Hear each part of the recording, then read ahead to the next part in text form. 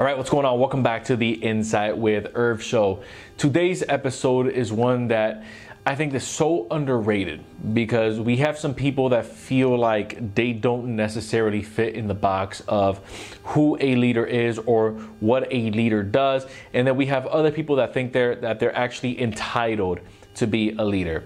So I wanted to really take this episode right here to really break down 3 attractive qualities of what a good leader is, or really 3 qualities that attract someone to good leadership. Now, I've seen just about every leader that I've studied across the board, from ancient leaders to leaders of the New World, to leaders in business, leaders of religious organizations, leaders in sports teams. They all have these 3 qualities that we're going to be breaking down here in this episode, because again, I think that this is something that we all need to really keep an eye on, especially as you step into a leadership outside of your home. Because look, at the end of the day, whether you think you're a leader or you think maybe you don't serve a leadership role, I'm here to tell you that you actually do. You're a leader in your home.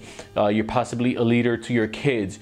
You are maybe a leader in your relationships, in your social groups, or maybe in your marriage. You have a leadership role somewhere in your life. And these 3 qualities right here that we're about to get into is going to help you become pretty much the leader that you've been designed to be, whether you know it or you have yet to discover it. So let's go ahead and break down the first role of a good leader, or that attractive aspect of a good leader that just really has people in awe, that just makes them feel like, okay, this is the person, this is the man, or this is the woman that I want to work with. This is the person that I want to work for. This is the person that I want to collaborate with. And good leaders and attractive leaders have a game plan. They're always 5 to 6 steps ahead of their current move. Meaning, if you right now are in the position where you've already started a business and you already are on your 3rd hire, then odds are, if you're a good leader, you already have, not that you necessarily know what's going to happen, but you at least already have the 5 steps laid out. Okay, after this hire right here, I know that we are going to go after this product launch. When we have this product launch right here, I know that we are going to go into this type of marketing. When I have this type of marketing right here, I know that we are going to roll out this type of campaign. We had this campaign right here. We're then going to have enough capital to raise to then introduce our new line. When we have that new line, we can now open up and branch out into a new, let's say, market, a new segment, or in a new part of the world, or maybe bring on 5 or 6 new hires to then bring on the capacity, or now that we have enough capacity to bring them on.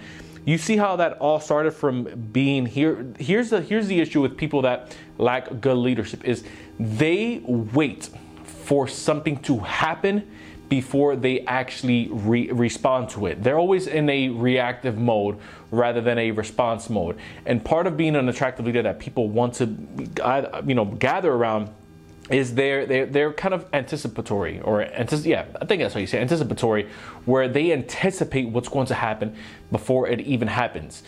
Kind of like if you're ever playing a sport and you think the ball is going to, let's say, go to the rim this way, so let me wait under the basket here, because once it bounces off the rim, I'll go ahead and be here. I was watching the documentary, which I absolutely love, by the way. It's that Michael Jordan documentary, The Last Season, where they document the last season that the Chicago Bulls, the championship team, won. It was the last season that Michael Jordan, Scottie Pippen, and Dennis Rodman were all together. And there's a part in that video, or part in that series rather, that Dennis Rodman says something so interesting. And obviously I think we've all seen memes about it, but he's really the best rebounder in the game, one of the best defensive players, right? And he starts talking about what made him such a good defender and a good rebounder in his position, is that he would have people around him shoot the basket, right? And miss on purpose, or rather miss, and he would kind of camp out. So he would start to study, if the ball rotates this way when this person shoots, it's gonna go here. Or if this person shoots from there with a defender in front of them, it's gonna go here. So he said a lot of people were always trying to see and react to where the ball was possibly going. I already knew where it was going. I was already anticipating where it was going because I had I had a game plan for each and every single shot, the rotation, the angle, the speed. And a lot of this also ties back into the way that you run your leadership and your organization, because let's be honest here, real leadership starts where others stop. If you've noticed someone that's a good leader, you'll often see that they'll push someone, or they'll allow someone to kind of exert all of their energy, all of their resources before real leadership steps in and actually starts to either take control of the situation, or a really good leader starts to empower the other people to put control back into their hands. I'm not a big fan of leadership being someone that's constantly in your face. I'm not a big fan of someone that's always there kind of having to cheer you on. I'm not a big fan of the leadership of someone that always has to step in and kind of pick up the slack for you, because what that ends up doing is that ends up building a weak group, a weak team, and a weak organization. Again, going back to sports, because I think that sports plays such a key role in a way that we can all understand leadership, specifically basketball. Oftentimes when a team is losing, even if, let's say, the star athlete scores 50, 60, 70 points, we've still seen games where that team ends up losing. And the reason for that is because there wasn't enough involvement with the teammates, aka people in your organization, aka people in your relationship. This is why, if let's say you're again leading your marriage, or again you're leading your social groups of people that you obviously decide to associate with, and you're the only one that's bringing something to the table, and you're the only one that's talking about investments, and you're the only one that's talking about how you guys can communicate better, and you're the only one that's even attempting to kind of bring solutions, that's going to not only wear you out, but that's also going to cause resentment in other people, because it's going to make them feel less than, since they're not putting in as much effort or energy as you are. This is why a good leader, number 2, is solid, yet they are flexible. This right here is key, because as a leader, you have to be in a place where you are humble enough to understand that you know nothing, but also you have to trust yourself enough to know that what you are talking about, you understand at a high level. So there's a constant wane, a constant back and forth, a constant seesaw between, I want to remain humble as a good leader, understand that there is room for me to grow, but on the other side of that, I also know what the heck I'm talking about. And I know that we've ran enough tests, and I know that we've done enough training, and I know that I've read enough books, and I know that I've had enough experiences that look just like that moment that I just finished going through. I'm able to identify this right here, but also know that there is something that I can learn from this situation, which is what attracts people to a good leader. Someone who not only has a good game plan, but someone who is willing to listen, and someone who is humble, because they are able to learn from the leader, but they also know that they may bring something to the table that that specific leader may not know about. You see, a leader doesn't necessarily hire someone to kind of applaud them because they've built this, business, or applaud them because they built this organization, or applaud them because they're a great speaker or a great influencer. But a great leader also knows that they have to put people around them that watch out for their blind spots. This is why you have multiple mirrors within a vehicle. You don't just have the rear view mirror, you don't just have the side mirrors, you have multiple mirrors. And then if you are in a more advanced vehicle, then you have sensors around the car. This means that sometimes when you are dealing with people, you may have people around you that don't necessarily see as well as you do, but they are able to sense a lot better than you can.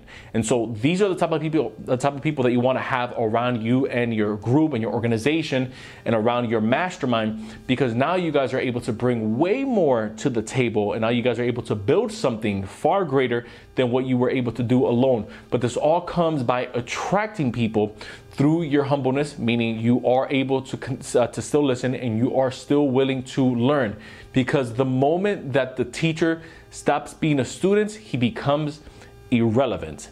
And that is true for sports, that is true for parenting, that is true for the role of an influencer, that is true for the role of an investor. The minute that you stop learning, and the minute that you think you know it all, is the minute that you lose it all.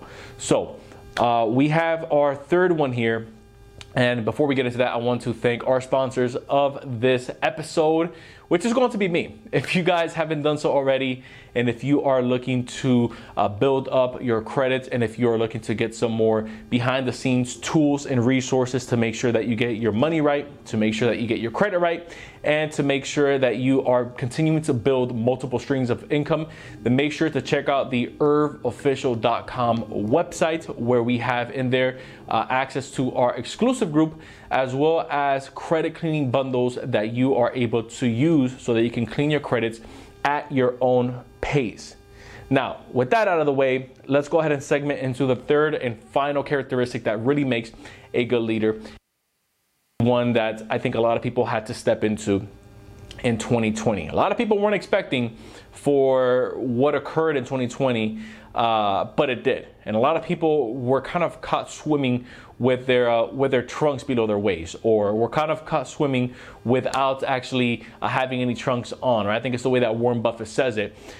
And that's going to be having the ability to adapt. You have to be able to adapt before you can adopt. You have to be able to adapt to a situation before you can actually adopt what it's teaching you and where you pivot and where you go from there. There's going to be some times and some seasons in your life where you are trying to take on a certain thing, or you're trying to finish a certain project, or you're trying to, let's say, finish off a piece with maybe an old strategy, and that may not necessarily work, especially with the way that things are evolving and the way that things are changing. As an attractive leader, you have to continually evolve. As an evolving leader, you have to continually be fed above the level, or more, greater than the people that you are feeding. So if I am looking to, let's say, pour out to a group, or if I'm looking to bring on 5, 6, 7, 8 mentees, I can't just be one step ahead of them, because after 2 or 3 lessons, or after 2 or 3, let's say, times with me, that's it. They're going to be gone, and there's really nothing else that I can dish out to them. And you want whoever you're mentoring to obviously outgrow you and where you are. You want someone to leave a legacy too. You want to be able to step away from something and it still continue to function without your presence being there. But if you're only one step ahead of whatever you are doing, and if you're not willing to adapt to whenever, let's say, there's a curveball or a wrench thrown into the equation that you weren't expecting, then that's the minute that the whole infrastructure just kind of crumbles before your eyes. So what you want to do is you want to always have that game plan in place. Where are we headed? What are we looking like in the next year? If this tanks, where do we go from here? If everything gets stripped away, what do I have left? If I bring on this new hire, or if we put out this new product and it flops, what are the next 5 steps that we have to take? Am I willing to listen to my team? Am I willing to adapt to what's being to the lesson that's in front of me? Where do we go from here is a question. Or really, strong leaders, and this is really the last one. Strong leaders are always asking good questions. They're never coming from an angle or from a space of always directing something to someone. They're always asking, why is this here? What does this have to do with what we're doing? What can we do better? Why are we not doing better? How long have we been performing like this? When do we think we'll be able to adapt into something new? You see how these are all different types of questions, and you can play around with the questions. It can be a what, it can be the why, it can be the how, it can be the when, it can be the who. Who do we need to bring on now to fulfill this role in order for us to get to that next level? When you are put in a place where you are constantly asking questions rather than always giving the answers to the questions, you start to discover more things about you and more things about what you're running and more things about people around you than when you were just telling people what you think they should do, or pointing at where you think they should be. So, leadership is one of those things that I think, again, I hold near and dear to my heart. Just because I think that everyone holds a certain level of accountability with leadership in their household, whether it's, again, in their marriage, in their relationship, or in their business groups or social standings. It doesn't matter who you are, how old you are. somebody somewhere is a leader to a certain extent. So if you found value in this content, make sure to hit the subscribe button down below if you're checking us out over on the Insight with Irv podcast YouTube channel, or if you're listening to us over on Spotify or even over on Apple. Make sure to go ahead and hit that subscribe button down below and consider giving us a 5-star rating, because it does help this information and this content get pushed out in front of more people. Once again, I appreciate you guys watching. I have been your host this entire episode, Irvin Pena, but you probably know me as Irv Official. Until next time, everyone, I will see you in the next episode.